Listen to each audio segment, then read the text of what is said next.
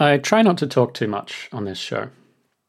The focus is really on these incredibly interesting people who are working the hardest problems out there, how they find their way, what they've learned about people, and the way that societies recover from very difficult periods. Nonetheless, we're a year in, about 17 episodes. So I wanted to pause and take stock a bit of what guests have said and of what resonated for listeners. And I wanted to talk about some changes we'll be making to be truer to that, to lean into that going forward.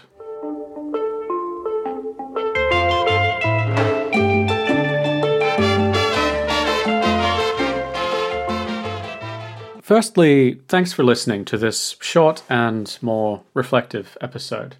We are 17 installments deep now, and we've had a pretty wide range of people sitting in this spot. Human rights defenders, community organizers, clinicians, a few aid workers, a pretty disparate group. But one of the things that has struck me is that they do have something very important in common. It's that they think differently about very hard situations, about places that some people write off as fragile states, the bottom billion, apparently shithole places. And I think often about something that I heard in episode 5. I talked with Mario Gonzalez, who has worked with survivors of torture for decades. And the comment that stuck with me was that he felt like he had to do it because one act like this, one act of immeasurable cruelty, made the whole world less humane. But the converse also applies. People know that initiatives will fail, but they show up nonetheless, because that's the best way they have available to make the whole world feel more humane. Indeed, it's sometimes the only way that they keep feeling human once they've seen things they can't unsee in the face of people being wholly deprived of life or of life chances for the cruelest and most arbitrary of reasons. So this is the common thread. This is not a podcast about the aid business, about stabilization, or about that kind of outsider perspective. It's about collaborative working to attack the problem in front of you in very tough situations, and doing so in full knowledge that it may well be followed by 2 steps backwards, by reversals and unintended and unwanted consequences. Another moment that I reflect on often was way back in episode 2 with a guy by the name of Lewis Mudge, who's a very hands-on human rights researcher in Central Africa. And we went back and forth on what was an objectively very bad situation in the Central African Republic, where we'd both recently been and was probably getting worse.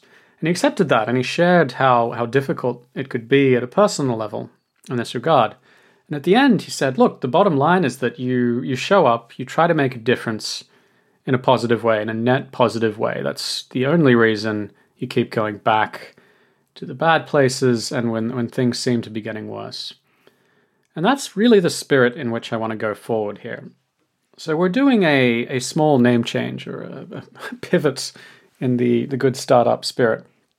One step forward, maybe a small one, maybe a blind one, but a step in a net positive direction. And the goal here, the through line, is to share practical ideas and inspiration.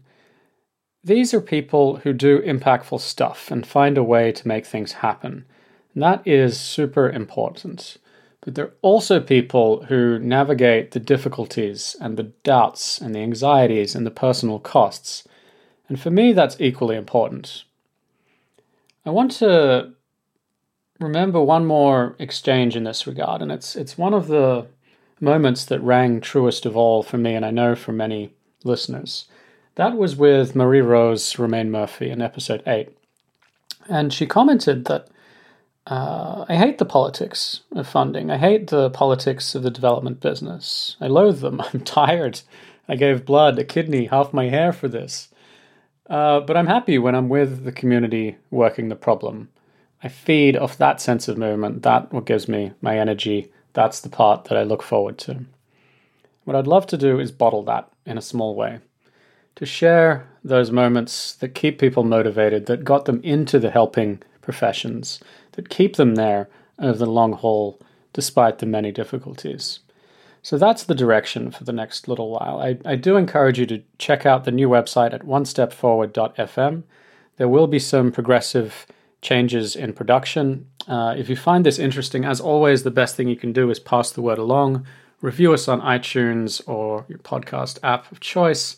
Pass an episode along to people who you think it will resonate with. For now, thanks for listening. I will see you next week with another great installment. Looking forward to the lineup of more interesting people, more ideas and inspiration. Thanks.